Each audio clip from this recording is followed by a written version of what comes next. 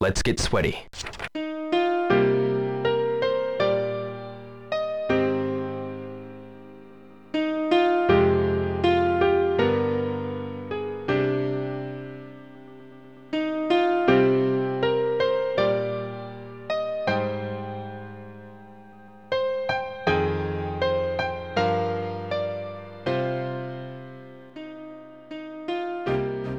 Hello and welcome to another Shenmue Dojo show. Today we will be recapping and discussing episode 9 of the Shenmue anime entitled Distinct. I am the lyrical master, James Brown, and I'm joined by the distinct voice of Shenmue analysis expert, Mr. Matthew Oliver. How are you doing on this fine spring evening? I am very good, actually. Coming off the back of another excellent anime episode, coming off the back of seeing Sonic 2 in the cinema this weekend. Go and see it, everyone. It's really good. Oh, and lovely. Just get ready, everybody, to vote for James for a Grammy and his lyrical genius very shortly. Thanks, man. Yeah, I don't know if that will actually be happening any time. I'll have to slap someone on stage, eh? Yeah, whack. Oh, dear. Keep Matt's name out my fucking mouth. But yeah. Oh, dear. Let's move on. We'll dodge that little bullet that everyone's seems to be talking about at the moment. No need to bring that up on our show. But yeah, another corker of an episode. Matt, before we get stuck in, do you want to take us on a brisk look back through the previous episode? Now, I see that I always say these will be brisk, and they're not. So I'm going to try and be as brisk as I can, but everybody get a cup of tea, 10-15 minutes, you'll be all right. And a biscuit. And a biscuit, yeah, you got to get a biscuit. Right, so we open Aspiration, episode 8, with the Shenmue 2 bad ending. They put it into anime form. It's a dream that Ryo has, and he wakes up very suddenly. And then Fang Mei walks into the room, introduces herself, says, I told you you'd be back. Little flashback. And then she says, right, go to Manmo Temple. Master Zhuing is asking for you over there. Cuts over to a beautiful shot of books in Manmo Temple. So we are getting books, and Zhuing is telling Ryo to take them out to air them, and Ryo's like, why am I doing this? I want to meet Yuandazu. She's like, no, just think of this as paying rent, basically. Ryo sort of huffs and gets on with it, falls off a ladder when Fang Mei runs in, sort of startles him, and she basically calls him a klutz and says, right, you do the books on the lower shelves, I'll do the rest. And he's like, okay, then looks quite annoyed with himself. Then it's got the opening credits, nothing there. Cuts to a very short scene with Joy, and she's talking to the guy at Come Over Guest House, basically asking where Ryo is, and he says he's left and paid his bill. Naughty Ryo, you never pay your bill. And Joy's a bit miffed by this. Cuts back to Manmo Temple. The books are outside. Fang Mei and Ryo having a chat. And Fang Mei says, right, come back for 4 o'clock. And we'll be doing this sort of task for about a week because there's a lot of books in the temple. And Ryo's like, what do I need to do here? I need to learn some more Wood. So it then cuts to a scene outside where Hanhui grabs Ryo and reminds him of his task to be learning the Wood and to find another martial artist. And Ryo looks a bit forlorn at this point, thinking, well, I don't know any. So it then sort of cuts to a flashback where you have Jianmin and Master Zoshan, and they have 2 particular Wood. And then it moves into Ryo walking down the street of Hong Kong, and then he starts running and runs into Guixang, who's carrying something in a sort of purpley box, goes up in the air. Ryo does some Matrix shit to catch it, don't know how he does it, and she's really annoyed by him and says, right, you're going to help me. And it ends in the Hong Kong tea shop where she's delivering a tea set to the guy there, and he's really thankful for it and gives Ryo a cup of tea for helping. Guixang says sort of beauty is in the eye of the beholder. She leaves, much like this town, and wanders off. And Ryo looks a bit confused by this. Cuts then to a scene of Wong and Joy. Wong's trying to nick Joy's purse. Joy grabs him and says, you're not good enough for that yet, mate. You've got decades. And then she sort of questions Wong about his material. And he's like, I only worked on the Japanese guy. And then Joy starts asking after Ryo. Wong said he'll help her, but for a price, sort of putting his hand up in the air, and Joy looks a bit pissed by this at this point. Then cuts back to Manmo Temple. Fang Mei is doing some chores. Zhuing turns up, and she asks how the book airing went. Fang Mei said she had to help Ryo, and that he was a bit of a klutz. And Zhuing turns around and says, right, he needs your guidance. And she's like, I'm going to whip his butt into shape. That's what Fang Mei says. It's quite funny. And then Zhuing goes, I'm going out, accompany me. I did think it was a little bit demanding, but there we go. But Fang Mei goes, okay, and hops on. There we go. Cuts then to another scene where Wong finds Ryo and he shouts, hey, mister. Ryo sort of grabs him and ruffles up his hair, and Joy's there as well with him. They start talking, and Ryo's questioned about where he's staying. He says at another place, And then he's after martial artists again. Joy says, well, you're obsessed with this. And one goes, oh, actually, there's a lady at Pigeon Park. Cuts to Pigeon Park, and we see our friend Eileen there. They didn't have to do this. Nice bit of fan service here. They spar briefly, and she says she can't help Rio, and she doesn't know the wound. She said, oh, she might. That she is Izumi, who is not working at Tomato convenience store, but a random convenience store at this point. She goes to punch Rio. Rio catches it, and she says, unfortunately, she can't help but compliments him on his reactions. Did see someone say that shop is looks like something that you'd find in Hong Kong? I think, yeah. Perhaps not the right branding, but yeah. Cuts then to a scene where a boy is protecting his sister from a bunch of the yellowheads. He kicks one of them in the nuts, and they're about to whack him with a pole, and Zhuing pops up, grabs the pole, throws it on the floor, and tells Fang Mei to get them to safety. And then Zhuing basically gives these guys the death stare, utter death stare, and they absolutely shit themselves and leg it, basically. We want no part of her, she's trouble. Runs off. Zhuing goes and checks on the children. The elder boy goes, I must get stronger so I can stop them from terrorizing my sister. It flashes then very quickly to a scene of Zhuing's brother. And she's sort of remembering this and says, look, you shouldn't do that. You'll be straying onto the wrong path. And they leave. And they look very confused at this point, as does Fang Mei. Cuts to the tea shop. Rio's like, we haven't found any martial artists. And there's a guy arguing outside with a land shark. Rio goes to intervene, and Joy says, no, look, they're just knocking everything down because the city's dilapidated and it's the way of life here at the moment. Rio sits back down. Then ticks to 4 o'clock, and Rio's like, oh, heck, I'm late, and gets an absolute rollicking off of Fang Mei. She goes absolutely mental at him. Rio's sorry, says he was looking for the wound. She doesn't believe him, and she says, why are you here? Rio turns around and goes, right, I was looking for Yuandazu. She goes, who's that? Sort of doesn't believe him. And then says, even if I knew he was, I wouldn't tell you about him anyway. And storms off. Zhuing turns it around the corner, lets Fang Mei go. And Rio owns up to being late. And Zhuing says, oh, you're both very similar in regards to, don't think ill of her. And that scene sort of ends there. Very quick, brief scene of Joy looking at a girl and her dad in the tea shop. And you overhear some conversation in the tea shop about land sharks terrorizing the Yantian apartments in South Car main quarter. There's a martial arts master dealing with them, which then triggers Joy and Wong to leave. Cuts back to Fang Mei doing some chores. Zhuing comes up to her and says, right, what was that about with Rio? Fang Mei calls him a fathead and says he's basically useless and she doesn't like him very much. And Zhuing says, well, actually, you two are pretty much similar. Like a straight arrow. It reminds me of somebody I know, looking at Fang Mei. Cuts outside the temple, and Han Hui slides out from behind something like he's stalking Rio at this point, and basically says the wound's not going very well for you. Rio says no, and he's like struggling to get any sort of lessons here. And Han Hui says he's lacking, and he says, yes, you are lacking. And it cuts to a little flashback with his father saying the same thing.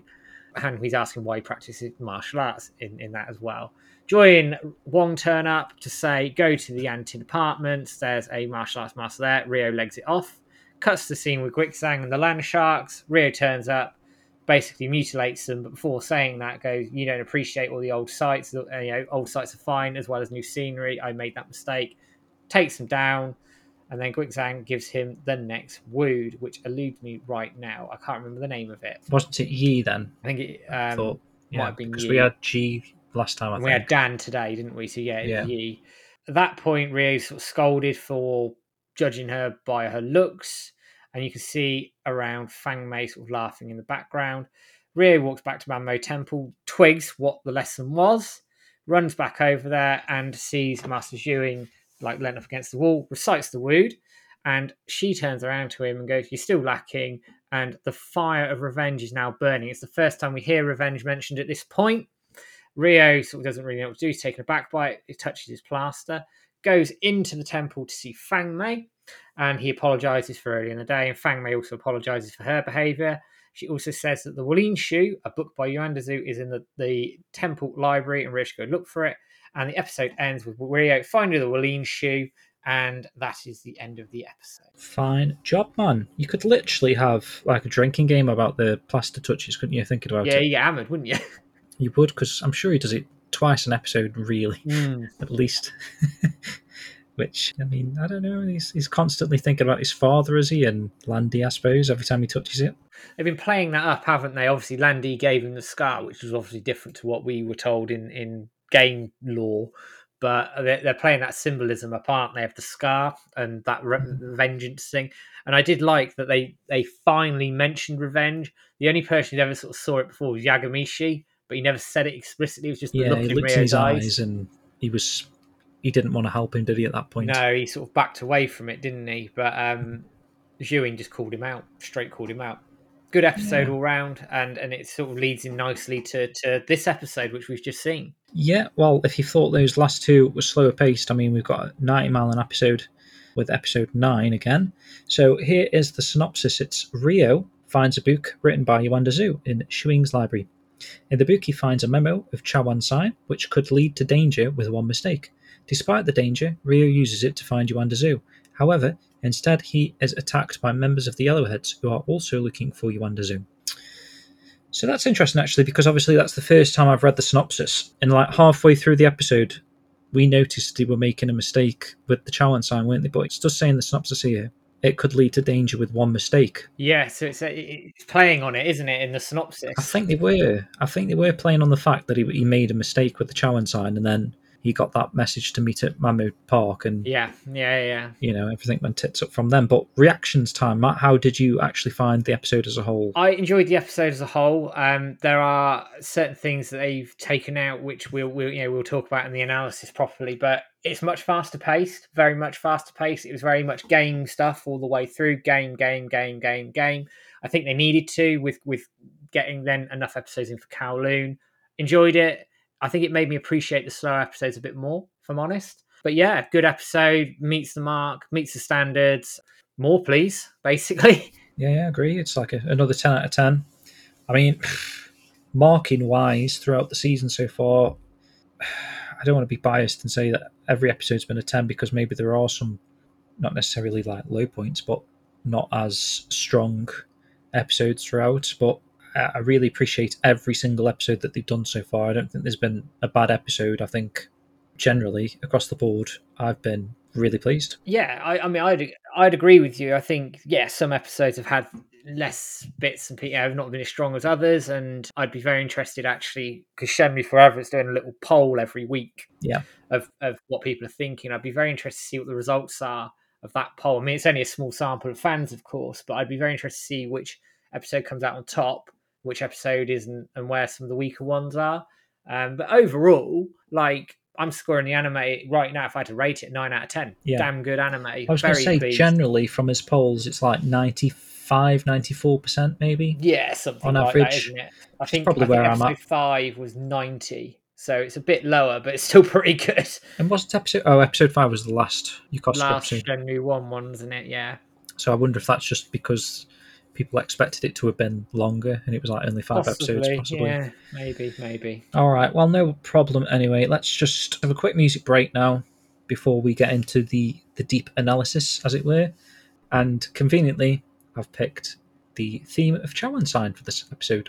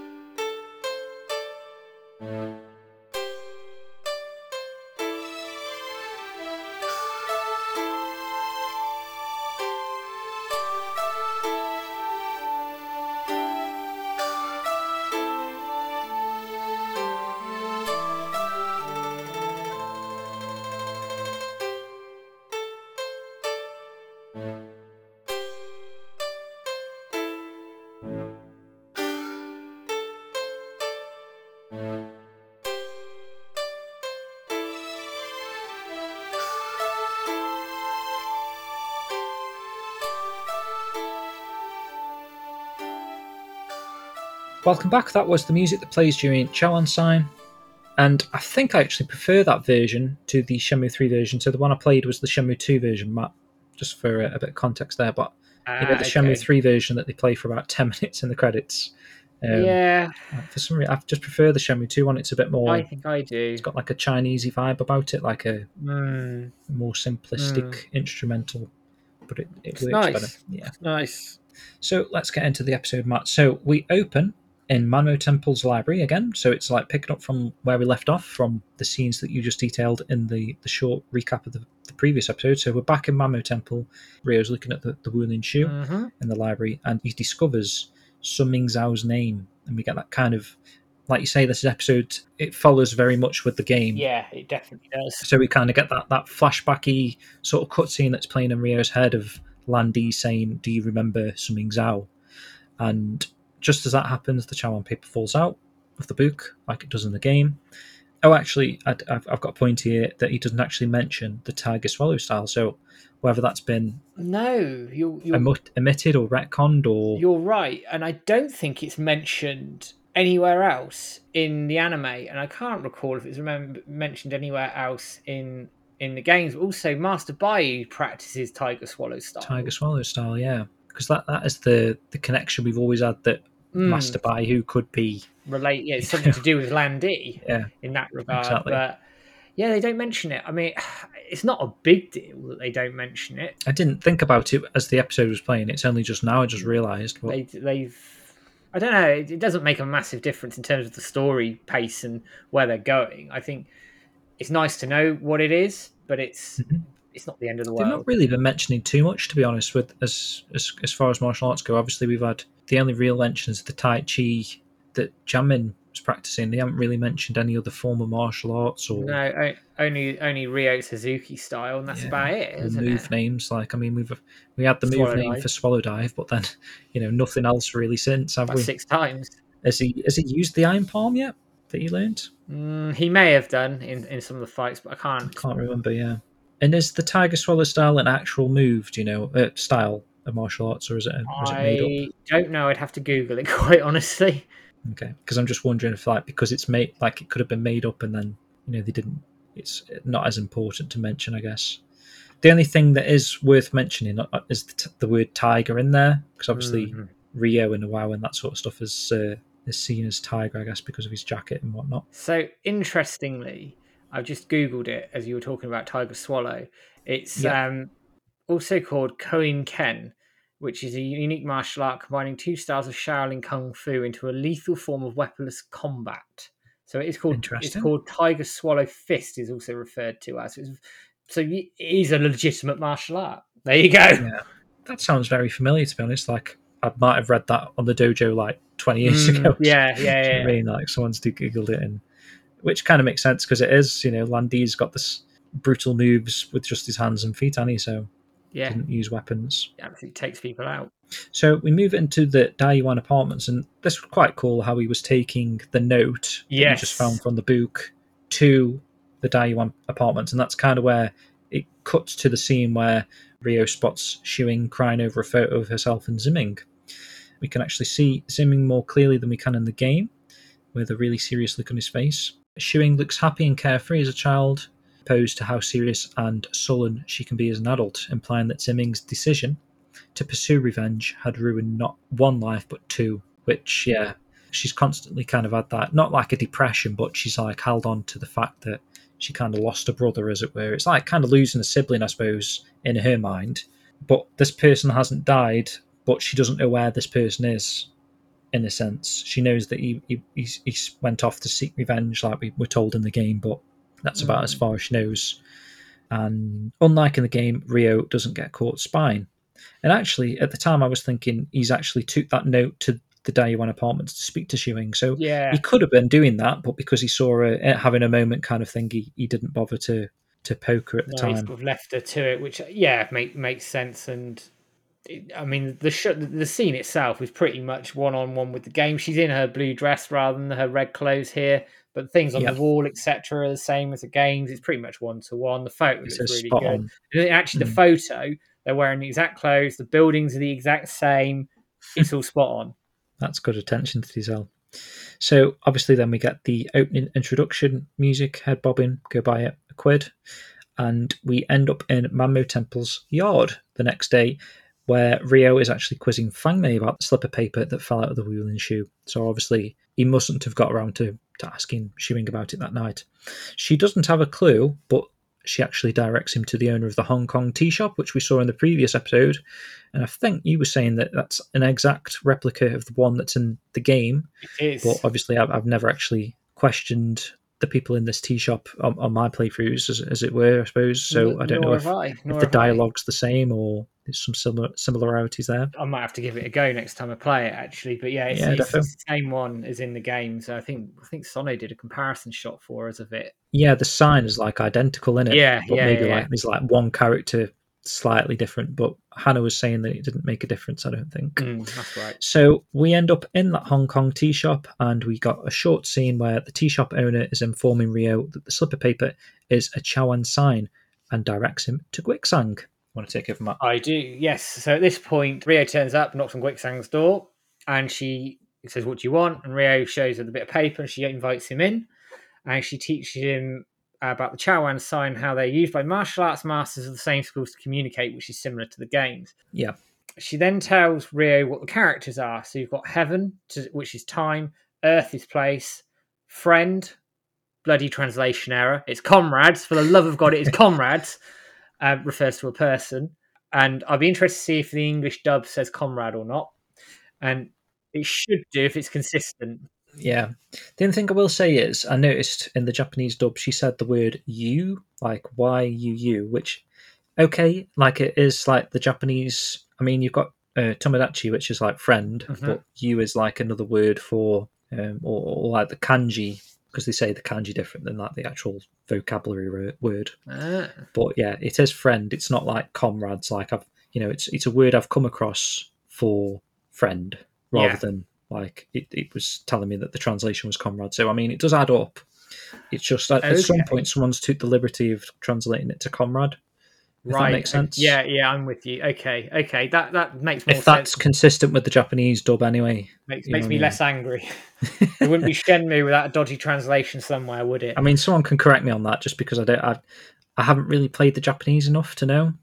Or like obviously I did on the PAL back in the day, but I obviously didn't recognise words or kanji back then, so I wouldn't know if the kanji was the same when the word was the same and the dub was the same. You know what I mean? Yeah. And then the last one is Dragon, which refers to an action, and she teaches him the proper placement of the cups and also warns him that incorrect signs, etc., could be dangerous. Now, this is an interesting point. I can't remember who raised this in chat. It might have been Ginger in chat on stream.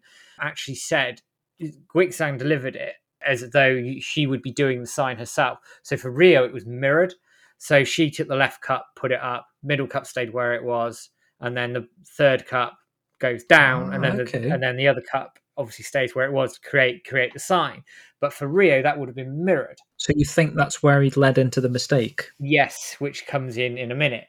So we go to sort of White Dynasty Quarter, and knowing now to do the Chaoan sign and they'll respond if they see it, Rio gives it a pop at a food stall. And if you notice it, it's the wrong way round. Yeah. So he's done it the way that he saw it. Because we were thinking this was like a mistake by the animation team. But actually, it's very deliberate and very clever. Right, They've done a good job here. So he waits all day, and as he's sort of about to pay and leave, gets a note to go to Manmo Park for 9:00, which cuts out a little bit where he gets told to go to Come Over Guest House. Yep. And then gets the telephone call and then goes there. Fine. Obviously, you do the correct sign. You can get the scene by doing the correct version. You can, yes, absolutely. But Jianmin, was it Jianmin? Or no, it's Guixang that says to him, be careful not doing alternative signs because bad things happen. And it doesn't actually, as far as I'm aware, there's no sign anywhere that does anything apart from like the correct way. But I do like that they've done a little twist on that it does in the anime.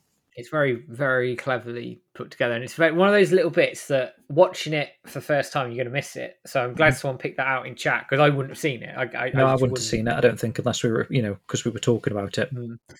So then we get to Manmo Park, which pretty much looks similar to the games. You don't see a huge amount of it, and it's dark at this point anyway. It's 9:00.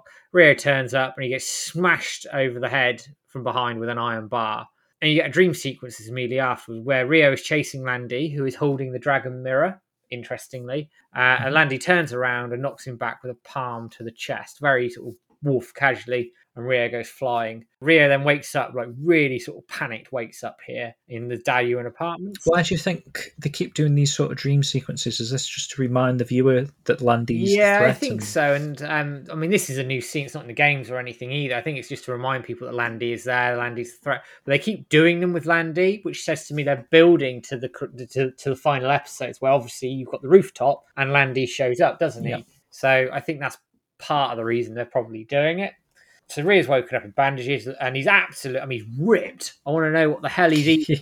Yes, he looks like the guy from Berserk. He said on stream. Yeah, he's built that, built like a brick shit house. It is, isn't he? So he gets up and the room, Zhiying's room is one-to-one. The games have said that before. He noticed the photo of Zimming Zhiying on the table, looks closer at it, reading their names on the back, which is different to the games where obviously he gets caught spying and Zhiying knocks it onto the floor and Rio picks it up and then puts it away for her. Yeah. Fang Mei comes in and scolds Rio for not looking out for himself and that Master Zhiying is worried about him. And it's implied at this point rather than shown like in the games where if you fail the fight, etc. in the games, Zhiying comes out and saves you.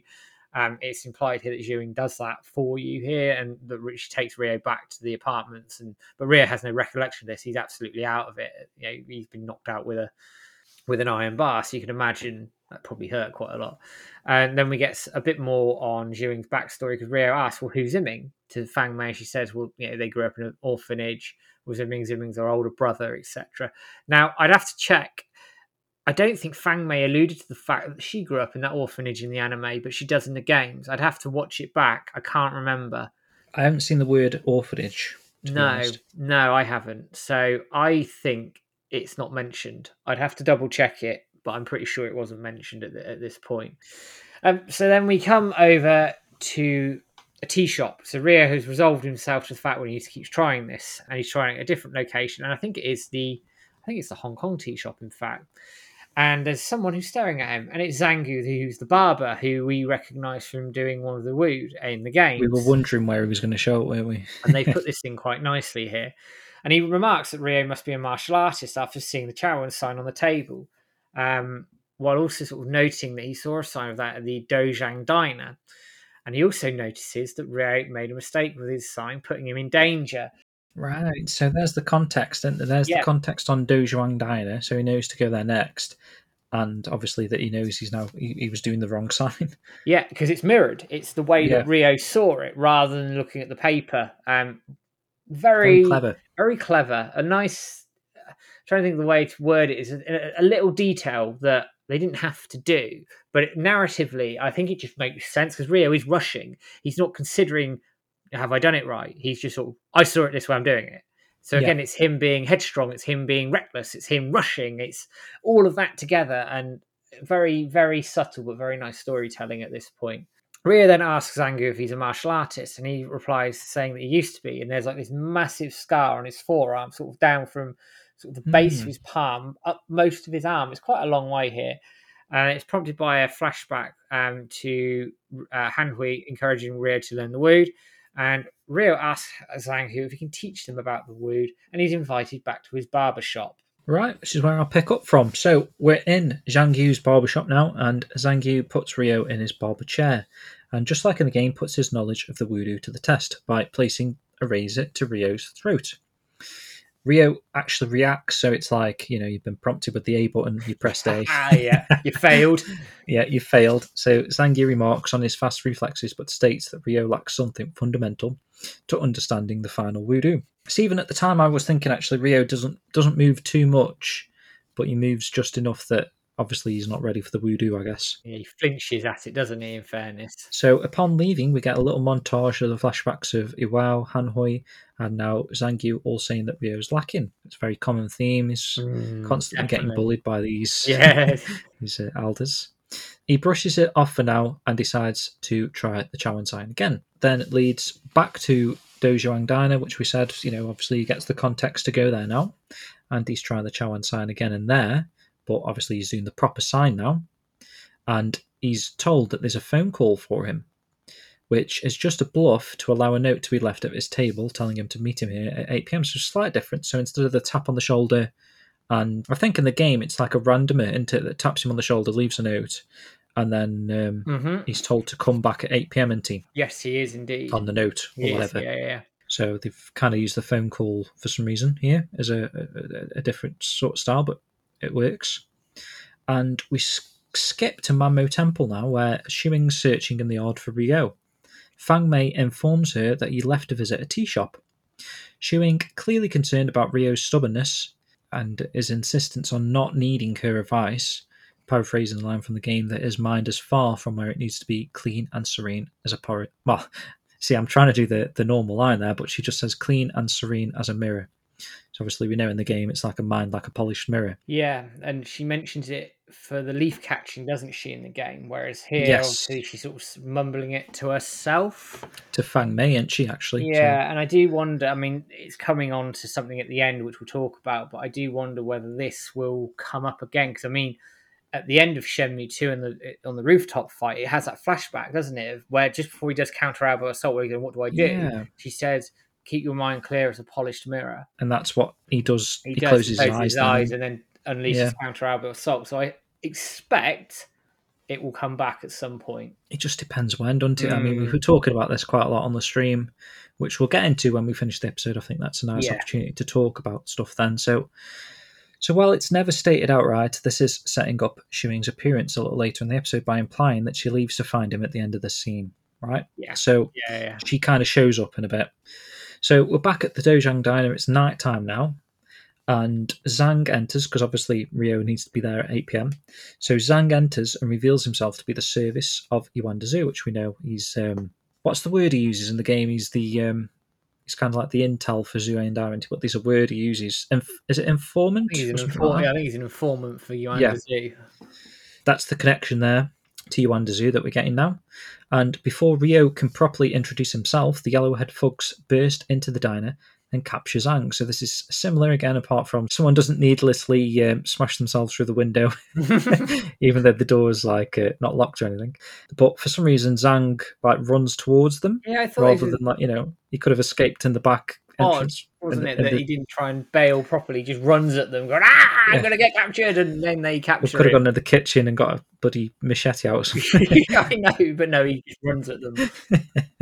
Again, it's never explicitly stated, but in the early scene of Manmo Park, it implies the Yellowheads are tailing Ryo as a way to find Yuan Dezu, so they must be after Zhu Yandai as well. Yeah, and again, I mean, this might be a little spoiler, but I'm going to say it anyway. It's again, I think they are tailing him, as we know, when he does eventually find Yuan Dezu later on, but I'll leave it there.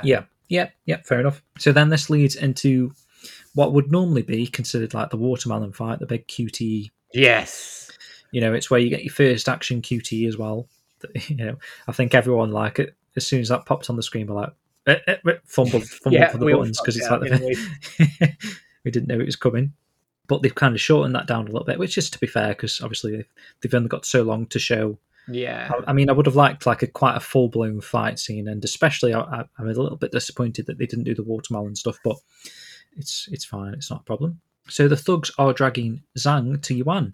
So this is the first glimpse we get of Yuan. Just as Ryo dispatches the last of them in the diner, Ryo gives them the death stare to end all death stares. It's worse than that Yu Suzuki death stare. It is, isn't it? Yeah.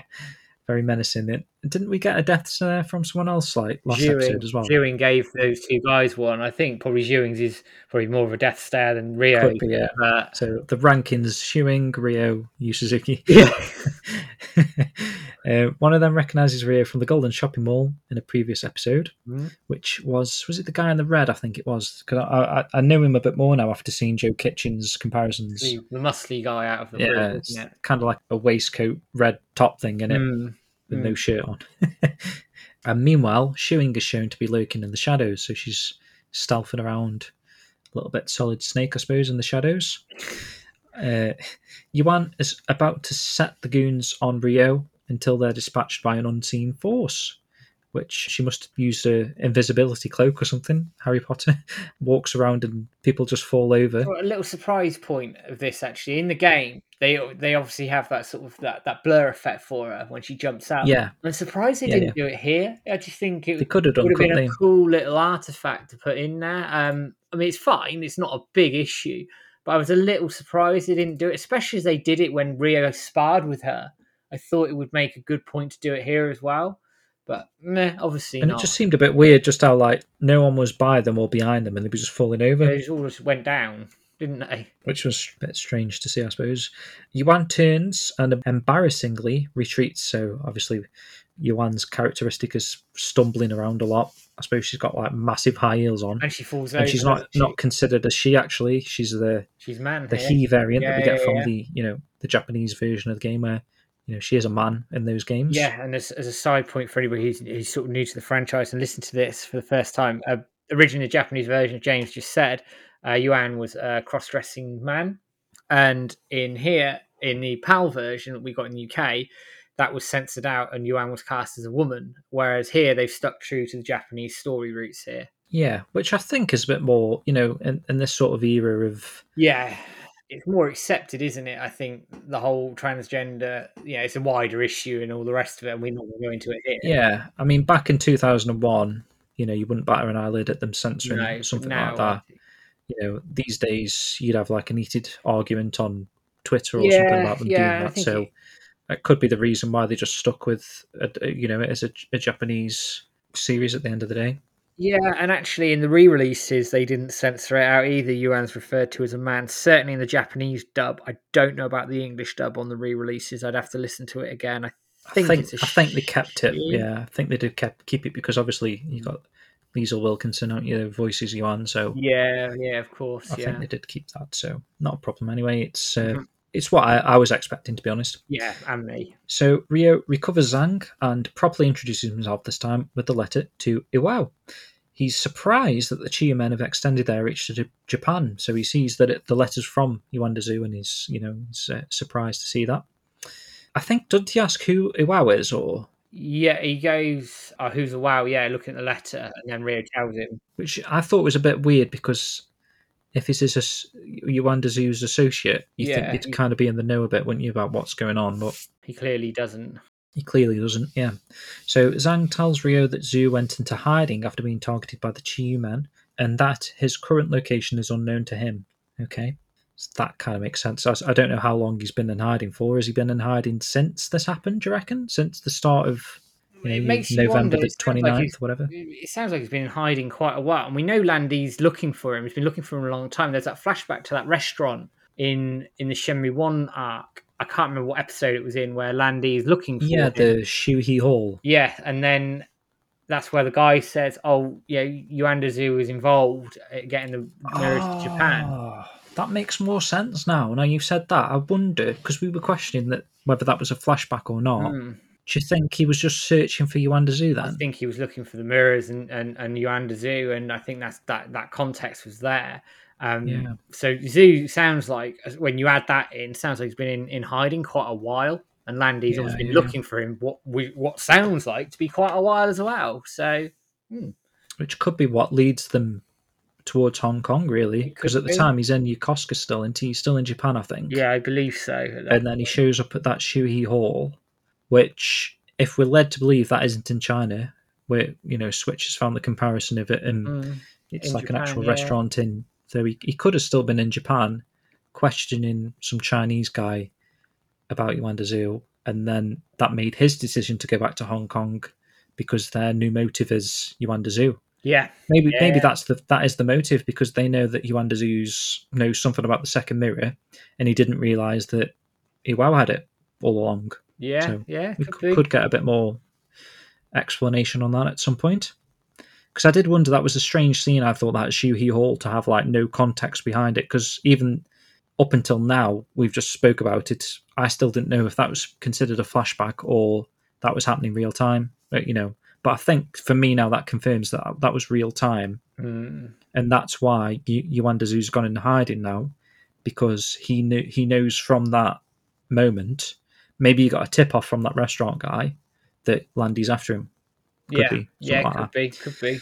So Zhang reveals that the only ones who might know where Zhu is Ren of Heavens' gang, obviously the Heavens, and gives Rio their location. And then Zhang introduces himself as Su Qin in the subtitles, but it is listed as Sun Qin Zhang in the credits. I'm assuming they're calling him by his first name rather than the last name in the subtitles, but don't know what he actually said in Japanese. I wonder, did they not say Zhang at all then? Were we just saying Zhang because we know his name is Zhang? He's called Zhang in the games, so we just carried on with it. It's the same for every character though, because like if you play the Japanese dub, obviously you get Harasaki, don't you, instead of Nozomi. You get the first names or the surnames, whichever order they are in the Japanese dub. So that people probably know him as Su Qin, maybe, if you played the Japanese dub. I can't remember. I don't know, but I'm fairly in the English dub. What is the English dub? In the Japanese dub, English sub for Shenmue 2. Subtitles, it probably says Zhang, yeah. It says Zhang, it definitely says But I wonder if they actually pronounce Su Qin. Could be. Shu Qin or whatever. I don't know. It's an interesting point because it threw me off a little bit. I was like, you what? But then when Spag said it in chat, it made sense. Yeah. Right, so after getting his information from Zhu Qin or Zhang, whatever you want to refer to him as, we go to Beverly Hills Wharf, and Rio is bluntly asking some shady-looking characters where he can find Ren. They react badly to this until Rio asks again. They sort of have a mini fight. Rio puts one of them in quite a nasty wrist lock, and actually made me laugh a little bit where one guy goes to punch Rio, sort of misses, and another guy comes in, misses Rio, and just twats his mate in the face. Yeah, quite funny. Yeah. That's something you'd expect to see in the game, actually. Yeah, it's a different spin on the warehouse number 8 stuff in where the gambling areas are in Shenmue 2, but it's the same end result. You go to the gate at the Beverly Hills Wharf, rather than the massive fight where the screen fades to black at this point when it's a trap. He gets smashed in the face, full on in the face, with another iron bar, and he goes, "Damn it, not again!" As I go down, which I thought, well, he's only just been hit by one like a day ago, hasn't he? Yeah, he's smashed in the face again with an iron bar. And actually, the thug designs here are the ones from the number 8 warehouse fight in the game. And I know I've got an image that Joe Kitchen put together. He rigged up for us again. He's brilliant at doing these when we're streaming, because I can pull these up on stream and put them in the templates and everything. And I'll put it on the screen for everybody so everybody can see the scene together and see the comparison between the two, but it's quite cool. Then cuts to Wong's boat. Rio is woken up by Wong, who reveals he blew some major credibility to make sure that Rio got away mostly unharmed, which is interesting. So I'd want to know what he did to sort of save him. Wong isn't able to lead Rio to Ren, but gives him the Heaven's Light and says it's the best way to meet him is to say you've got money for him. And slightly different, isn't it? It's slightly different because what they're doing is cutting out the need for him to earn money in the game. Obviously, you get off the boat, you beat some people up, you find Cool Z, Sam, and Larry. They go, you got $500. You go, no, because you didn't know you needed it at this point. You go earn your money, you come back, you donate. There you go. They've cut that out. Makes sense. Which made me wonder, like, why were they introducing Ren so early? Because good point. They just wanted to make him a bit more of one of the main characters. Yeah, maybe wanted to make him more of a presence. Like, why is he looking for Rio? And then all of a sudden, Rio turns up. It's interesting as to how that's going to play out. I mean, it works. It's just strange that they decided to add that in, because now it didn't need to be in there because Rio was the one that ended up still hunting for Ren at the end of the day, wasn't it? So indeed. So before leaving, Wong warns Rio not to show any weakness to Ren, and it won't be taken seriously without nerves of steel, which is sort of a play on what's going to come up in a minute, and what I think we were saying on stream last week. Also, as a note, Wong's boat had the Bonanza Brothers capsules again. But yeah, but no Waves of Morning Haze. No, unfortunately, because that music's quality. It's what I've got planned for the next song. Actually. There we go. So Beverly Hills Wharf, Rio turns up with the lighter, and the thugs say to him, "Come back for some more." And he just shows the lighter, and they let him in. He says, "I've got money for Ren." They let him in. Says, "Go on ahead." You're now in Ren's hideout, and Rio enters to find that Ren is sort of laid back. It's almost expecting him. So he's obviously been looking for him, and then he's sort of, well, I'll just let him find me. He'll find me eventually. He's obviously heard something through the grapevine for whatever reason. Bearing in mind he knows about Rio, because Wong, Sam, Larry, and Cool Z told him about him in episode 6. And then Joy's mentioned it as well. So Ren knows who he is at this point. It's different to the games here because you don't have the flashlights. Ren sat in the car and like comes up, gets the money, and all the rest of it. It's done very differently here. I prefer that game scene. That's like a badass scene. I think they could have done the game scene and modified it slightly here. It's fine, but I think the game scene's better. I think the game does this scene better, and Ren's introduction at this point better than the anime. The anime's okay, it's passable, but the game is better. And I did mention that it looks very similar to the Kowloon hideout, doesn't it? So does. I don't know I don't know if we'll get it in Kowloon. Yeah, in that strange, isn't it? So then Ren says, "Well, I know where Yuandazu is. I'll take you to him." But he tests Ryo's resolve with the blade first. So he grabs out his knife and says, "May the gods protect you." It's "May the gods be with you" in the game, isn't it? So that's another Japanese to English dub thing. Yeah, probably. Before placing the knife at Ryo's throat, he doesn't even move, blink, or do anything, taking on Wong's advice. This is a play on the barbershop, which we talked about last week. And incidentally, you got this right, mate. Yeah, I was quite surprised. It was, and I think Spags mentioned it on the forums. When I went on there a few days later, I saw Spags had mentioned it as well. So it's funny seeing this. Well, after you see the scenes, it makes sense, doesn't it?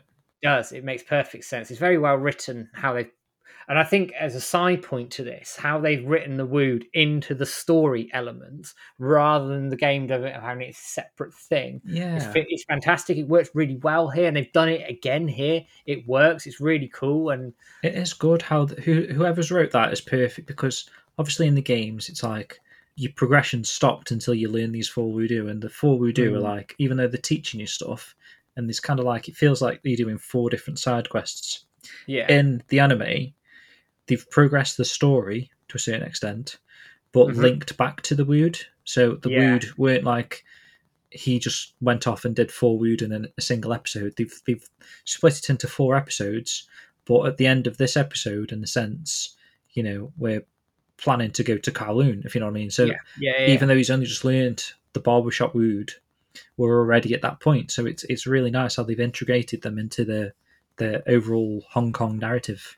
Yeah, for sure. I think what they've done very well here is they've taken the game elements and pieced them together in a different way, but narratively made it work. I think that's a very tall order, especially for us Shenmue fans, us sort of hardened Shenmue fans who've been around a long time, played the games a lot, all the nooks and crannies, and for them to be brave enough to do it and do it that way, and then for us to be going and praising this, I think it says everything of the work they've done around this. Well, considering they've got the games there, the easiest way of doing it is just to copy the games, isn't it really? So for them to have taken their own sort of initiative and designed, ultimately you get the same outcome, but the way that they've gone about doing it is completely different, and I applaud them for trying something like that. Yeah. I do, absolutely. And while I think, broadly speaking, the broad strokes of this anime do follow the game, ordering things differently, moving pieces around for the narrative and getting it to work, I think is a masterstroke, because it's getting us talking about this sort of thing and how things are done compared to the games. For new people who are coming in, they don't know any better. So if they go and pick up the games, they're going to get a nice surprise where things are done differently as well. Yeah, it's really cool. It's a funny way of looking at it, because I'm disappointed for seeing spoilers now. And like we said previously, you shouldn't be, because we know what's going to happen, because it's, you've played the game. But I'm still being disappointed by seeing spoilers, because I don't know how the anime team are going about doing it. Yeah, it's exactly that. Look, we know the journey that's going to happen here. We know where Ryo's going to end up. We don't know, obviously, what's going to happen at the end of episode 13, where they're going to finish the whole thing. Different debate. But we know the journey. So, like you, I'm disappointed if I see something, because I want to know how they're piecing it together, because it's different, because it's a fresh take, it's a new medium. So it does ruin it a little bit for me when I do see these, and I don't mean to sound horrible here, but these 2-minute trailers, which is basically 10% of the damned episode. I don't need it. A 30-second trailer on immediately for the next episode, great. Maybe a 30-second trailer midweek just to whet the appetite. I don't need any more. Because I think it spoils it a little bit, and it makes it really hard for us going in blind to then avoid. We've got to do the ripping of the videos, tweeting about it. You're ultimately going to see something, aren't you? Yeah, you're going to see something. But I'll move off that point now because we've sort of sat here for a while. And then the last little point I want to make around this is obviously you said it looks like it's Howard out in Kowloon rather than the abandoned warehouse. There's like cigarette, but it's a bit of a tip, quite frankly. Yeah. There's booze everywhere. Apparently, it's bottled tequila, which I didn't notice, but apparently there's tequila there. And that then ends the scene. Did you want to take the next one? Yeah, sure, yeah. So we move into the F warehouse now. Obviously, it doesn't actually state that it's the F warehouse, but we know it from the game. And it's that scene where Ren is leading Rio into the basement area where Yuan is collecting cash from the duck race operator, which obviously, again, if you've played Shenmue 2, and you've worked for the duck races in the game, I mean, that's there's your context with Eileen and Izumi, right? Little side point to this as well is actually when you see the opening shot where they're all looking at the money and they're all there, all the characters are the same as the game. Yeah, I think Sonoshi did a comparison shot for us today. Oh God, we put so many of those out today. I think people will be fed up with us by the end of it. Well, even that thug, it's the guy with like the ring in his ear or something, isn't it? The earpiece. It's all the same as the games, and I've said this 100 times. I'm going to say it again. They don't have to do this. They don't have to have that attention to detail. It could be random thugs for all we care. They don't really play a big part in the story, barring Yuan. And they've just gone, nope, we're going to do it exactly like the game. My hat's off to that. This was a scene that we were unsure if they were actually going to do this thing. Yeah, we weren't sure, were we? So seeing it works really well again because it's the first interaction we've got of Ren and Rio teaming up, as it were. And then it's, you get your kind of comedy moment where Rio doesn't realise that Ren's disappeared all of a sudden because the lights go out, the cash goes missing. But he does actually say to Ren before this happens, I recognise that man or whatever, because that's where we were questioning about the man thing as well as we were streaming it. But obviously he recognises Yuan from the White Dynasty Street Fight event that happened. And because the lights go out, obviously, true to the game, Rio knocks over the pole that he's sort of like poised right next to. And then he looks up at Yuan and the goon's like, oops, he's just been caught. And then that switches to Pigeon Park, where Ren's laughing to himself about scapegoating Rio. He quickly gets a shock, though, when he discovers that Rio's caught up with him. So we don't actually see what happened there, do we? Do we see that there's Rio... there's little flashes of Yuan's thugs beating up on the floor. So we know Rio's taken them out at this point. Taken a bit of a beating. Or he's beat them up, rather. He's beat the crap out of them, and escaped and got out. Okay. So then this leads to Ren making a break for it. So obviously, normally in the game, he's chucking the cash around until you've just given him $500. There's Sam, Larry, Cool Z, and Ren, and you can chase one of the four, basically, can't you? Ren's the hardest one. Ren's the one that you probably don't chase on your first playthrough because he just shoots off that fast. Like Usain Bolt. Yeah, so you probably have to go after like Sam or Larry because I think they're the slowest. But Cool Z is a cool one, actually, if you haven't done that, because he runs down an alley and you get an awesome cutscene where Rio steals his boombox and throws it in the air, and like Cool Z is shitting himself because it's like his prized possession. So if you haven't seen that one, that's definitely... If I've got a save near it, I'll dump it in the video. Chuck that on the YouTube counterpart, definitely. So obviously he chases Ren, he chases him into the Lucky Plaza, which is a very cool scene from the game. Obviously, you've got a little bit of a mix of QTs. There's a little bit of I think it's the very first plank walking thing you get, right? It is. But I think it into a QT rather than like it's you physically walking across the plank. He does walk across it. He walks across it, but it's part of a QT rather than... Yeah, it's not quite as set, is it, in that regard? Yeah. We didn't get that, but we did get like... What was it? Not like the bamboo poles falling down. There's something else. He takes the boxes down the stairs, doesn't he? Yes, yeah. So you see a few things that you would see in that cutscene, which is pretty cool. And then obviously you get to the top of the Lucky Plaza, and Ren's on the scaffolding, and Rio jumps at it. And just like in the game, the structure's collapsing. It's shown 3 times from multiple angles for the impact. And actually, they keep falling down onto lower sort of planks, don't they, of this bamboo structure, rather than in the game. I feel like they just fall and kind of like a pole vault. They do like a pole vault thing where he grabs one of the poles and he's falling backwards onto this truck. But in the anime scene we got here, he kind of like goes down 3 flights before actually doing the fall. So I suppose it's less likely he would kill himself. Yeah, and just like in the game, they fall onto the canvas of the truck below, and the Phoenix mirror is like out in the open, which Ren immediately spots, and Rio immediately snatches to stop. Yeah, it's not yours. So they have a little bit of a conversation here, and Ren agrees to help Rio find Zhu Yuandas for real, as long as he gets a cut of the action, so he's already smelling money involved and whatever's going on here. So Ren gives some commentary on how he assesses threats and some of his motivations, which gives Rio a brainwave. Ren doesn't say that Zhu is in Kowloon, which has probably been saved for the next episode. Yeah, I mean, that's an interesting point. They don't mention Kowloon, do they, Matt, at all? No, not by name, which I found quite interesting. But I think, yeah, they're probably just going to hold off mention. Also, someone was saying in chat, I can't remember who it was again, that actually Kowloon wasn't that far away. I think it's 40-minute bus ride, Paddy was saying. So it's basically a district of Hong Kong. Yeah. In the game, it's very much a considered separate place. It's very separate, isn't it? It's very made. It feels like you're going to like a brand new area, doesn't it? But Yeah, I do remember, I think we did mention it on a previous episode of the podcast, and someone did call me out on it, saying that technically Kowloon's still in Hong Kong.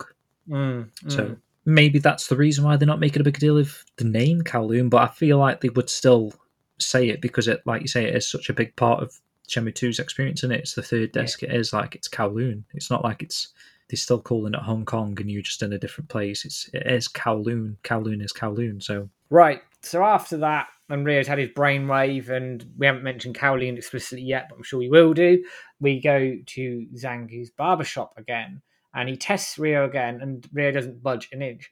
Now, I'm going to pick a hole in this, and this is the games as well. If you fail it and go back, you know what's happening. So in Rio's context, he knows what he's going to do. So how can you fail? Yeah, I know what you mean, but I've seen people well, yeah, that play it about 5 times. They play it about 5 times and they're like, I'm pressing A. Is it not registering my A? What is going on? I'm pressing A, aren't I? What, you know? Yeah, I know. It's just interesting, isn't it? It's just, yeah. I just wondered from Rio's point of view whether that was a. I think I did it, to be fair. My first playthrough, I think I fucked it up like 3 times before realising. I probably did, in fairness. I just wonder from a story point of view. I think, to be fair, that moment is probably maybe the first and only moment in a video game where you're prompted to do something that you don't have to do. Yeah. I think that's that. There's something in that you don't expect to see that. And obviously, whatever the barber guy saying, Zangief, he makes it clear not to move. But like you say, because it's a game, it's a reaction, isn't it? You're playing a game, yeah. It's all through Shenmue, isn't it? It's you QTEs and what you do a lot of QTEs in Shenmue. Let's beat around the bush. So when one comes up, your reaction is to press it, which is insane. Really, it's another small detail that just separates Shenmue from any other video game in history. Doesn't it? It's like it's that detail that the game is teaching you what it's trying to teach to Rio. It's just insane. Mental, isn't it, how they communicate these sorts of things. I mean, I do think from an anime perspective, I do think it's a little bit of a story hole because Rio knows what he's going to do. Well, I assume Rio's know what he's going to do. He may not. He may just walk in there and he's going to get knifed. But yeah, I know what you mean. Like he goes back, sits in the same chair. Yeah, it's the same scene, but this time he doesn't move from the knife because just technically he's learned the wound now.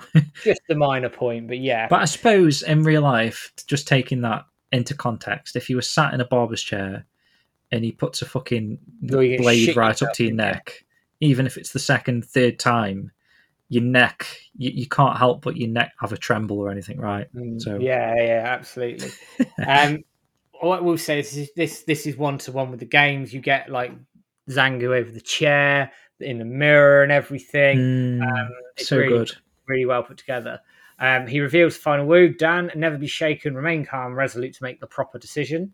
He says, Zangief tells Rio that anyone can have courage, but courage without any foresight will land you in all sorts of trouble. And he looks at his scar on his arm, suggesting that Zangief obviously did something without thinking and ended up hurt.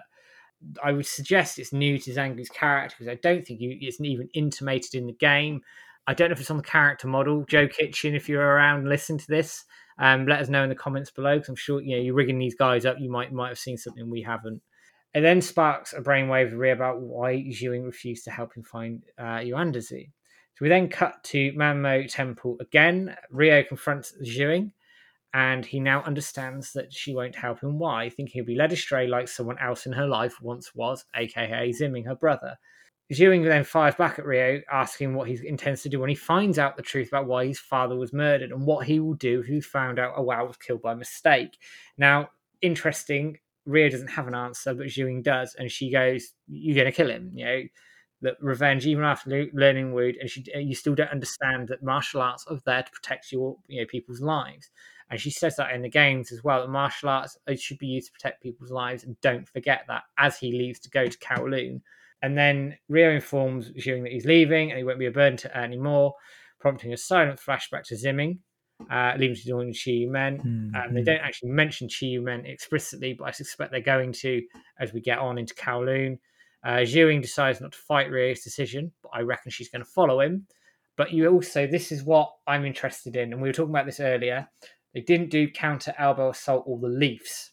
Now, counter elbow assault is a massive story point. We know this. He closes his eyes, he does the counter elbow assault, mind clear like a polished mirror.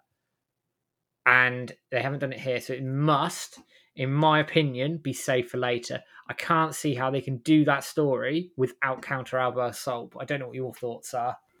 Yeah, no, I agree. I mean, it shocked me that the problem is, like we were saying on stream, I don't know where they're going to do this now, because he's already said that he's leaving. Mm-hmm. So the episode ended there. So whether or not the next episode's going to just carry on as though nothing's happened and he goes back to see Xiuying, or he maybe has a scene with Fang Mei and Xiuying walks back into the room. But at some point he's got to, unless they're going to skip all this stuff with like the leaf catching that we haven't seen yet, like you say, the counter elbow assault teachings that he uses in Kowloon. Because when we get into the next segment of the show, the preview of episode 10 that we've seen, we know that obviously we do end up in Kowloon. Spoilers, but obviously you're joining us now, so that's a given. So whether or not that's going to happen before that stuff happens in that particular episode, whether the episode stays in and around the temple and whatnot, it'd feel weird actually to not say anything to Fang Mei, because she's just done that nice sort of deed for him where she took care of him when he was injured. She was obviously looking after him with the bandages and stuff, and offered to do the book thing, didn't she? Just feels a bit weird that he wouldn't say anything at all, or we don't see Fang Mei ever again at this point, because after the Kowloon stuff, he comes back, he sees Xiuying, but he doesn't necessarily see Fang Mei, right? Because that's only in the optional scene. If you do the birthday stuff, I think you see Fang Mei again at that point. Yeah, I think he already says bye to her at the end of this segment. So to not see Fang Mei again seems weird. So I do think there's got to be something at the start of the next episode, I think, just to round the Hong Kong aspect off before we go to Kowloon. But I might be wrong. And I feel like the Buzz sequence is quite iconic, and then seeing like the skyscrapery sort of thing that they do, that was based on that very old demo. I forget, the Tower Babel, something like that. Yeah. So I mean, that's quite an iconic scene. Actually, seeing the whole city and the panning and the Buzz trip, I feel like that would be pretty cool to adapt to anime. So yeah, I don't know. I don't know if you've got any thoughts on that one. I don't know. They're going to be very interested to see how they're going to piece this together, because we've now got essentially 4 episodes left, this anime. We don't know how far we're going to go. People are thinking, is it going to go to Shenmue 2 and the end of Shenmue 2 in the cave? I don't know, because there's a lot there with the Guilin Walk that meeting Shenmue. You can't cut that. I think you need to develop that a little bit, because that's the start of their relationship. Different point for another day, I think, when we finish the anime and we can pick that up. Yeah. But here they've got a lot to fit in Kowloon, and then like things like counter elbow assault, maybe leaf catching, maybe some more Fang Mei as well. Unless, of course, and I made this point, I think, on stream, that when Rio gets taken out by Donio, where he finds Yuandazu eventually, I do wonder if Xiuying at that point will take Rio maybe to the orphanage where she was raised, if they go down that route, or secondly, they might, because we're insinuating that Kowloon and obviously the main part of Hong Kong are quite close together, that she takes him back to her apartment. And then, like, during the Kowloon stuff, you mean? Yeah, during the Kowloon stuff, takes him back and then does it. Does the counter elbow assault stuff there. That could work. Then Rio goes back to Kowloon and then continues on his journey, potentially. I don't know. I'm guessing. I'm just thinking that is a big story point. It's a massive story point. I don't know how you can get round it. I don't want him shouting swallow dive and taking Donnie out with that, for fuck's sake. No, He's got to have that counter-argument, it's flashback massive. to Shewing saying something, Yeah. anti. You know, that's part of the fight. And I think it will come up because she mentions, a serene mind like a polished mirror in this episode. Yeah. I think they're going to come back to it. It's just how they come back How to they it is do a big it. question. But overall, man, the episode's really good. The pacing is picked back up. I think we're going to start accelerating again. Now we've got 4 episodes to go, which is crazy in itself. I can't believe we're 9 episodes into this now. But a thoroughly enjoyable episode. Follow the games pretty much, bang, bang, bang. The way they've put the Wood in with all the story points is excellent. Yeah, bring it on. We'll go to Kowloon, which is probably one of, if not my favourite section of any Shenmue game going. And I think a lot of people love Kowloon and what goes on there. I can't wait. I know Peter does, especially as well. It's his favourite area of the game. And fantastic. I mean, essentially, we've got 4 episodes there, at least, possibly. Well, not at least, I mean, at most. Well, it depends how they go about doing it. We were talking on stream, weren't we, about a theory that maybe the final episode's a longer episode. Maybe they do like a 40-minute episode to round everything off. That would be a dream. Cool. Yeah. But anyway, we're going way ahead of ourselves at this point. We've got 4 to go. 4 to go. We'll do it. When we get there, we'll do it. So let's have a little break anyway before we get started on what we did see from that little episode 9 preview. I mean, it's only like 20 seconds, so it shouldn't take us too long to go through. But we're going to play the Waves of Morning Haze song. So obviously this was originally on the Shenmue 1 orchestral soundtrack, but we didn't actually hear it in the game until the cutscene on Wong's boat. But yeah, we're going to play that right now.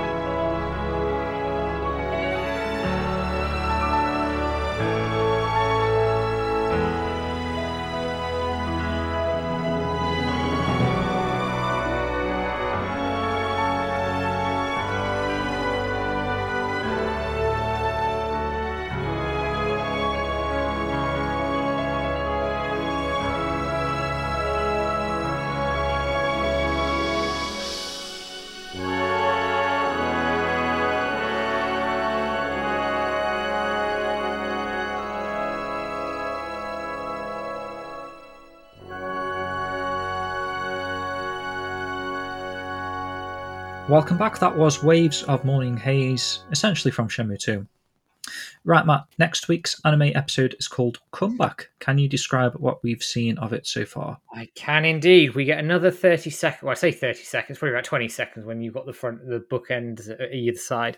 So we are now in Kowloon as anticipated, and Ryo and Ren are about to enter the room where you discover Doll Neo. You're in the Dancing Dragon building, of course. Ryo enters first, and he says he's looking for Yuandazu, and Doll Neo emerges from the shadows. And it's the first time we hear his English voice. And I have to say, I interviewed Joe Daniels when ages ago, and having heard his voice as Doll Neo, it sounds really good. Really impressed with his voice, actually. Very much like the games. I think it's slightly more refined than the games, but really enjoyed it.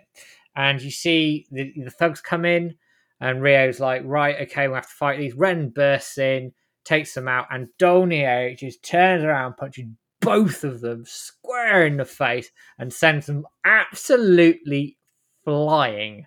And then that's the end of it. Great little teaser. Stop giving me too many teasers. Just a little 30-second teaser after an episode. 30-second teaser in the week. I'm happy. That was a really good teaser, though. That's probably a good teaser, just to set, like you say, set you up nicely. So you know Donu's in the next episode. Yep. You know that is like, well, I think you just mentioned it there, the Dancing Dragon building. Mm-hmm. So from what we were saying, I reckon you're going to see the heading to Yang's shop. Yeah. Obviously, you're going to find out that he's working behind the scenes for whoever. I forget who it was in the game. Is it Donu or? Yeah, he works for Doll Neo, doesn't he? He works for Donu, and he gets a bit. He tips someone off, doesn't he? Essentially, that someone's looking for him, and I think he does tell them to go to the Dancing Dragon building, right? Yeah. Is it Yang that says that? Yeah, and gives them the code. Gives them the code. Dragons don't sleep, Mm-hmm. and obviously that is the door because we noticed it from the little scene there.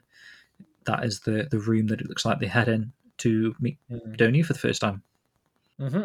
So yeah, I mean, what else are you going to expect from next week's episode, Matt, do you think? I mean, obviously we've just spoken about the Hong Kong stuff that we want to see, but in terms of Kowloon stuff, what is going to come prior to that or after that, do you reckon?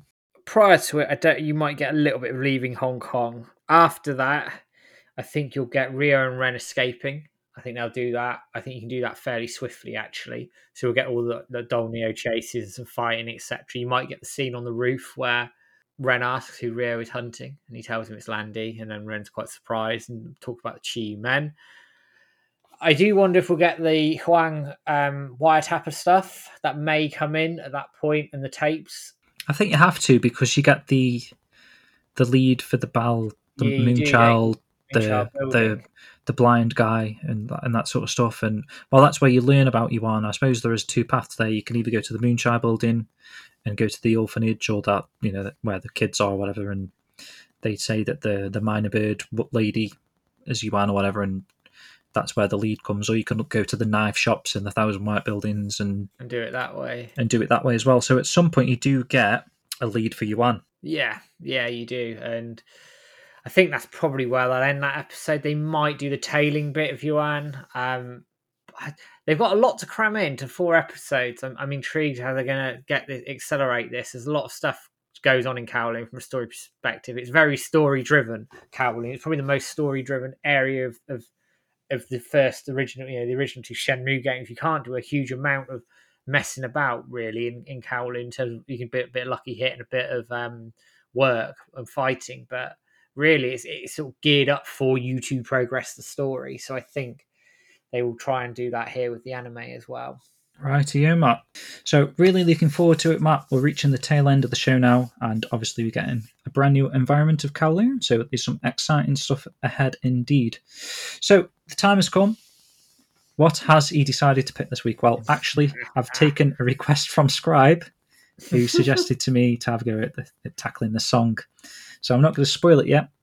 I've sent Matt the karaoke version of the song there, which you can listen along with. Bloody hell. It's another classic that I'm sure most will at least recognise, hopefully. Yeah, you will. You'll recognise this. I just hope, I hope I've got enough breath for this, mate, because this is going to be a tricky one to get through. Hopefully I've done this justice for you, Scribe. Here we go. Right, so Matt, let me just get it all the way back to the start. I might need to turn that down slightly. Okay, you ready? Yeah, go for it.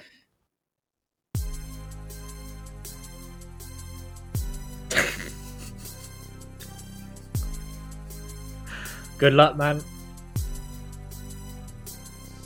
As I walk through the valley of the fragrant olive trees, I take a look at my pouch and realize it's full of leaves. Cause I've been grabbing, picking herbs so long that even my daddy thinks that his back pain is gone. But I ain't never picked a plant that wasn't worth it.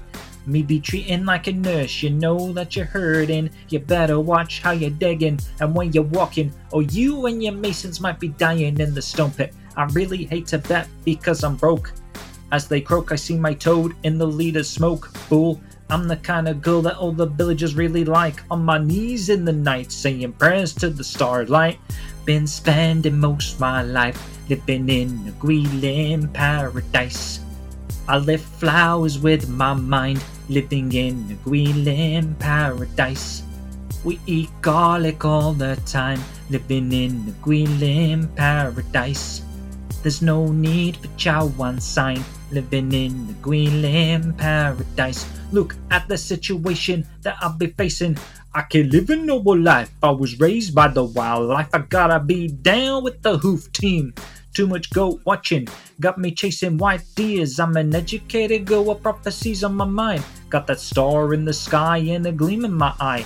If you thugs come around, then I'll unleash my powers and I'll stare you down, so don't arouse my anger, fool. Death ain't nothing that I feel today. I'm living life baking pie. What can I say? I'm 16 now, been around since 1910.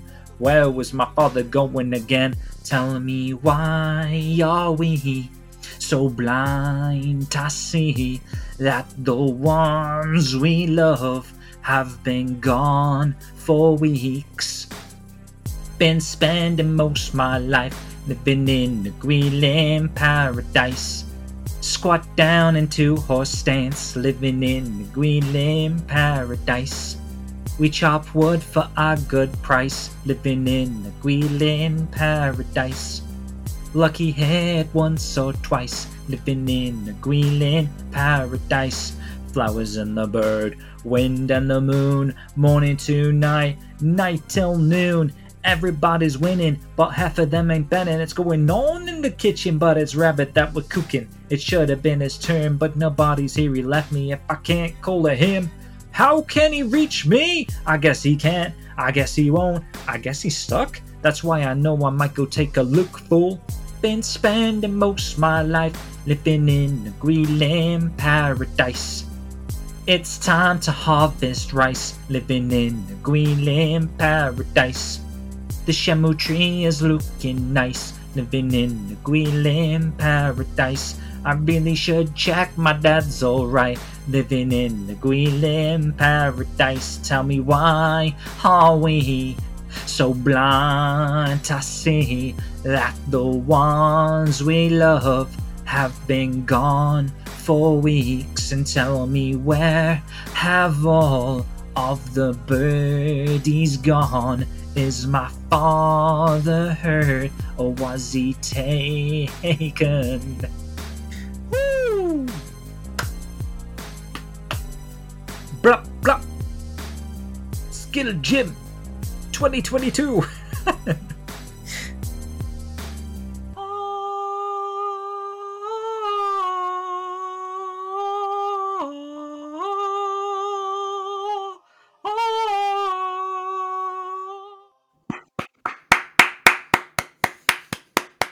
That's all I have to say to that one, man. Fucking hell. Thank you.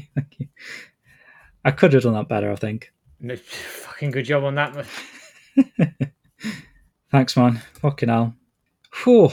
So, thanks, Scribe, again for the request on that one. Mr. Trick with announcing my album on the April the 1st day.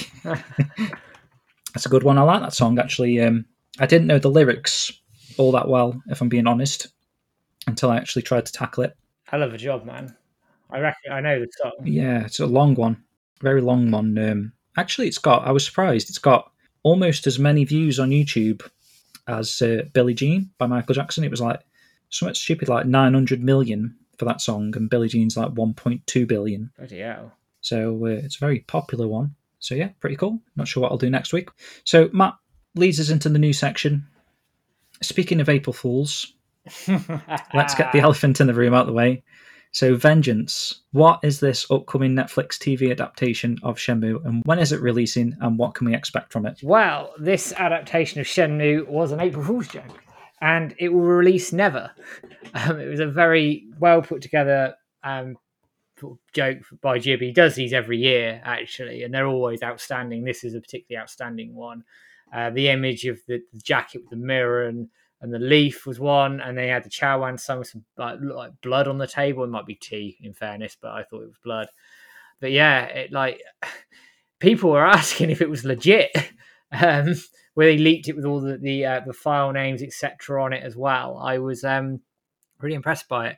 Unfortunately, it's not real. Unfortunately, it's not happening. But good fun all the same for April Fools, isn't it? Always worth a laugh. 100%, man. Obviously, he kind of outdid himself last year, didn't he, with that Shenmue Mania he did with like Sliver of Sands, and that was crazy last year. So, but I mean, this, like you say, even it fooled quite a few people. I had a few people messaging me privately as well, like saying, "Is this real or not?" Or so, yeah, he always tends to do a really good April Fool's joke, which is cool. Next up, Matt, we mentioned them a little bit earlier in the show. Joe and George Kitchen. They have just released a brand new video. It was kind of based on that last week's episode. What happened here? What's this video about? And obviously, you'll play a bit of it in the background. I will, yeah. I'll play some of it so you can see it. I might even see if I can get the music underneath it so so you can hear some of it. So Joe and George Kitchen, again, have written some brand new Shenmue-inspired music, and this is based on Zongquan, our friendly homeless guy in Golden Shopping Centre, fighting off some yellowheads. And it flashes into a fight scene there. You've got some of the yellowheads sat in Manmo Park as well. I won't spoil too much of it. Again, the work these guys do and the quality of these videos, the fact that Joey's rigging these up in the game engine. I know he's had help, he's been taught how to do this, but and everything. But he's taken this and run. They've taken this idea and run. I'd love to see if they'd ever put together a little fan game or something. That'd be awesome. I think you were saying that as well on stream, if I remember right. It would be amazing, wouldn't it? And a few people mentioned the prequel thing that they did with the WoW. Yeah, that would be awesome. That was ridiculous. Absolutely ridiculous how they did all of that. And then sort of to add to it, these guys are talented, really, really talented. I mean, we get Shenmue 4. WiseNet would be onto a really good thing here by hiring them to write the music or write some of the music. I mean, I bet they'd do it for free, being Shenmue fans anyway. It's crazy. Get them involved, guys, seriously. Yeah, I think they should be involved. I think they should be involved in Shenmue 4, and like you say, then it's not just what they're doing with these videos, it's the music that they're creating as well, and the authenticity of the actual instruments and everything that they're using to create these pieces of music is great. So next up, I have got a Phantom Riverstone post. I don't know, I mentioned it earlier, that's Shuhei Hall.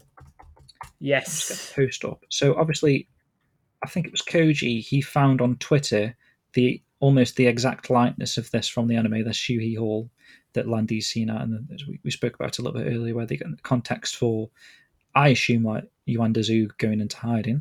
But this is an actual restaurant based in Yokohama, and unfortunately, it's actually closing for some reason, or they're moving from this particular building that you've seen in the anime to a different location for some reason. I'm not sure why. Maybe they're getting people in harassing their staff or something for news on like China.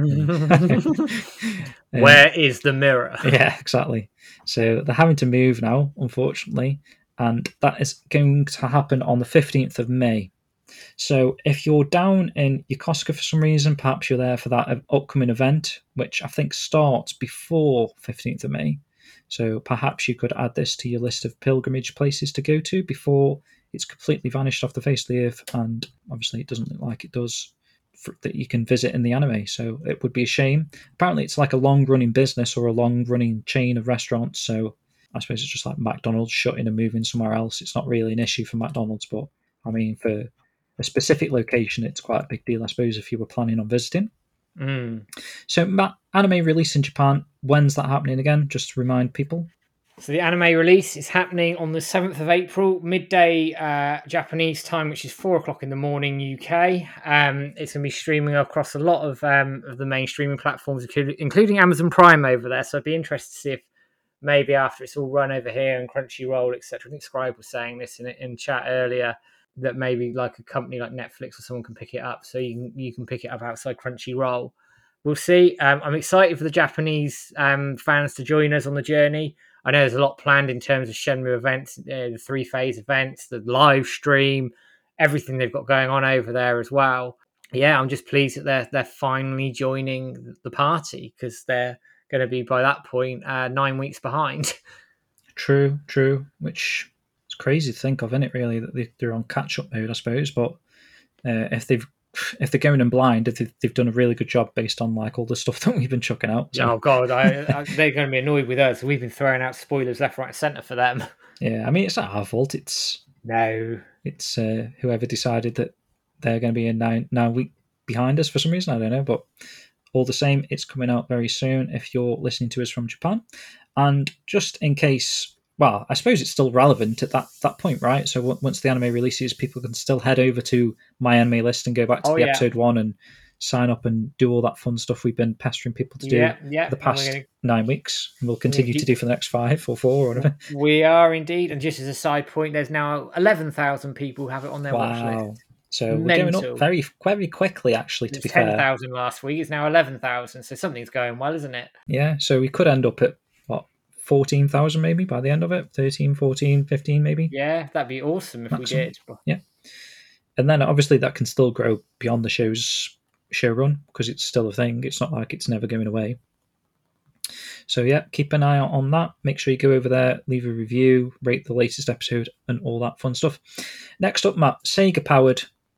We mentioned this last week, but it is actually on sale now to pre-order. And I think by the time you're actually listening to this show, if you're listening to us on the Friday that we release this thing, or even the Saturday, I think at that stage, they're actually getting the magazines ready to actually ship to customers, or people that have pre-ordered it. I don't want to say customers, but yeah, Sega fans out there, Shenmue fans that perhaps are actually looking forward to this magazine. Obviously, it's got a Shenmue cover, it's got a postcard, it's got a massive feature from myself and you, Matt, that Dean and the guys over there at Sega Power have actually created together based on some of the stuff that we've been explaining to them. We've given them quite a lot of stuff there. I'm still excited to see what they've actually done with that. We're still yet to see it ourselves, but very, very soon. In fact, I think he said tomorrow. So at time of recording, we might see some of this stuff tomorrow, Matt. We might indeed. Yeah, pop a link in the description there. Make sure you go pre-order this magazine, especially if you're into the Sega magazines or Shenmue magazines. If you back Shenmue World, this is probably of interest to you. And talking about Shenmue World, by the time this show airs again, I will have sent out, or hopefully I should have done, sent out the survey, which is seeking your backer name addresses. So obviously your backer name is going to go in the middle pages again, like last issue. So make sure you get back to me. I'm going to give you like a 2-week grace period, I think, from when I send out the surveys, just because obviously the way we work, it's like the magazine's finished, done and dusted kind of situation. So I'm still waiting on the processing fund from Kickstarter, the payments there to come through, so that I can go ahead and order stuff. But obviously I'm not going to order stuff until we've got your backer names in the magazine. So make sure you can get them back to me ASAP, along with your address, because obviously then I can ship the magazine straight to you as soon as all the stuff comes in, which hopefully will be sometime in May, because what we are now, we're at the start of April. Yeah. So there's still going to be like at least 3 weeks before I even place the order, I would say. So even after the 2 weeks, I'll probably have to remind a few people just to tell me what your backer name is going to be for the magazine. Make sure all that's done and dusted and ready to go. And I think even if you don't give me your backer name, I take your name from the Kickstarter for the people that didn't. So if you want a specific name, make sure you let me know in the survey that's going to go out this week. I've got 2 bits of news hot off the press. Oh, go for it, man. So Jason DeMarco, who went onto Twitter while we were recording this and had an open forum. Ooh. So I asked him, what about merchandise for Shenmue the anime? And he said, interestingly, the merch rights are with Sega, so we'd have to ask them, and he doesn't know of any current plans. So, if we want merchandise, hound Sega. There you go. And then the second bit of news, and Shenmue Forever asked this question. I didn't. I thought I might have been a bit too forward, and I don't think he'd comment on this publicly too much anyway. But Shenmue Forever asked, are we going to get season 2? And Jason DeMarco turned around and said, if enough people watch this season. And for those of you who don't know who Jason DeMarco is, he is Senior Vice President at Adult Swim. So he's high up. He headed up the Shenmue animation project from Adult Swim's side. So quite simply, if we want a season 2, get people watching this damned anime. Is this Q&A thing still going on, or is it? It's just finished. Okay. I just happened to spot it. I wonder what they gauge as like how many people watch this anime. Do you know what I mean? To warrant a season 2. In comparison to the other anime that are on Toonami, Shenmue is constantly number 1. It leads the Toonami block. Now that might help it as well, but it's always the highest viewed anime. It's been the highest viewed anime for weeks. It's been trending on Twitter for weeks on end. I think we're in a good position, but let's not take it lightly. Let's finish the job. I'm just looking now. It's nice to see so many Shenmue related questions when he opens the floor up in it. Yeah. So interesting on the merchandise that they don't know it's like in Sega's hands. So we've got to assume a Blu-ray, and I feel like we've heard about a soundtrack, but I might just be making that up. I don't know. I think we'll get a soundtrack and Blu-ray. I think whether we at get the very else. minimum, right? Yeah, I think Sega would be mad not to go in all in on this, especially for us lot. We'd lap it all up. But anyway. Thanks for those little bonus bits of news there, Matt. That's literally live as it happens for you there. Hot off the press. But let's wrap the show up with some forum posts from last week's episode. So if you head over to the Shenmue Dojo forums and take part in the current episode's discussion, we'll try our best to read out a few of these posts from... I like to try and go for like new names, new users. So if I see you, if you're a brand new user and you leave a fairly decent sized comment, not just like one word, if it's a few sentences, and obviously it does a good job at summing up the episode and sharing a good opinion on the episode. Obviously we don't want like, this is the worst anime I've ever seen, and we're not going to read that on air. So make sure you're at least somewhat positive, and you'll probably get a chance to be featured on the show. So I'm going to start with a user called Shinchuk, who says he's going to be that guy and says that he prefers Fang Mei's personality in the game over her sassier anime personality. Just seems a little cliche teen anime girl. He felt in the game that she broke the mold, even if he needed to do some digging to get the cutscenes and interactions, but just his own takes there. So I picked that one just because it was a slightly different thing, because obviously I assume a lot of people like Fang Mei's character from both the game and the anime. From what I've seen so far, I don't see any grumblings from the anime. So this is like the first kind of negative-y kind of comment I've seen on a particular character in Fang Mei specifically. As far as I'm aware, Matt, right? Yeah, I see where they're coming from. In fairness, I do think it's a very typical anime type character. I don't mind it. I think Rio getting bitched about was quite funny. She's very ditzy in the game, though, isn't she? She very forgetful.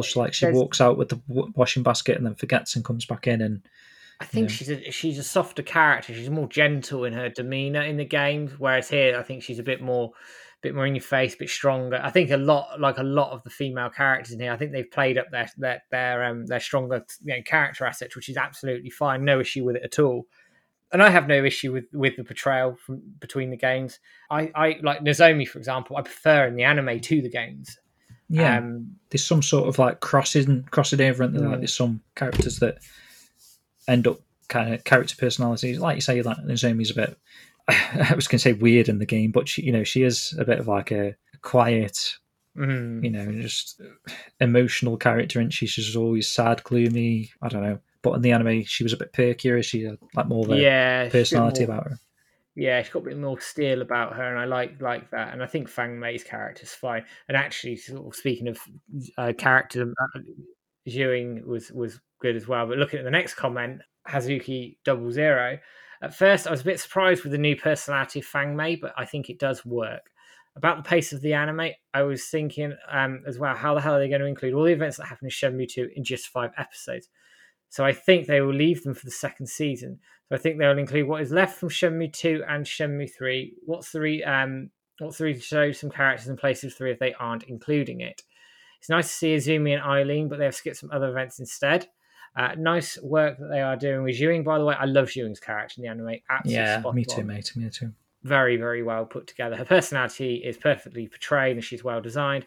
I always loved her in the game, all her appearance, helping Rio, and it seems they're making it happen again. Looking forward to the next episode. Right, good stuff, man. So next up, we've got Tornado Kick. Very fitting name, although we didn't see it in the show. Who says, I think this was my favourite episode since the Yamagishi one. The last couple was spent setting up the characters, and this one starts to flesh out the world a little bit more. It doesn't feel as thinly spread as the previous ones. The episodes since Hong Kong have felt very much like set-up episodes. It does feel like Kowloon is going to either be gutted or perhaps we'll only see the start of it, if any of it. Well, we know that's not true anymore, but yeah. Donu has a voice actor, but I guess they might not actually get into the Kowloon plot beats and leave him as a cliffhanger for next season. That's interesting that someone had that conception only last episode. That said, great episode overall. Pleasantly surprised to see Eileen and Azumi, however, briefly. I really like how they fleshed out some of the secondary characters like Zhou Quan and Han Hui, or how we've taken some time away from Rio to peek at other characters like Shuing and Fang Mei as they interact. Yeah, agreed. Even Rio has a bit more personality without breaking too much from his stoic stance. As silly as it might sound to those who aren't fans of the game, I'm excited to see the Chaoan signs, just because Chaoan signs. Anyway, far more pleased by this series than expected. I loved the loyalty to the games, partly because friends and family who have heard me talk about Shenmue for 20 plus years are finally getting to actually see and appreciate it, even if in abbreviated form, which is another nice point, Matt, actually, isn't it, that this is a more easily digestible sort of content for Shenmue.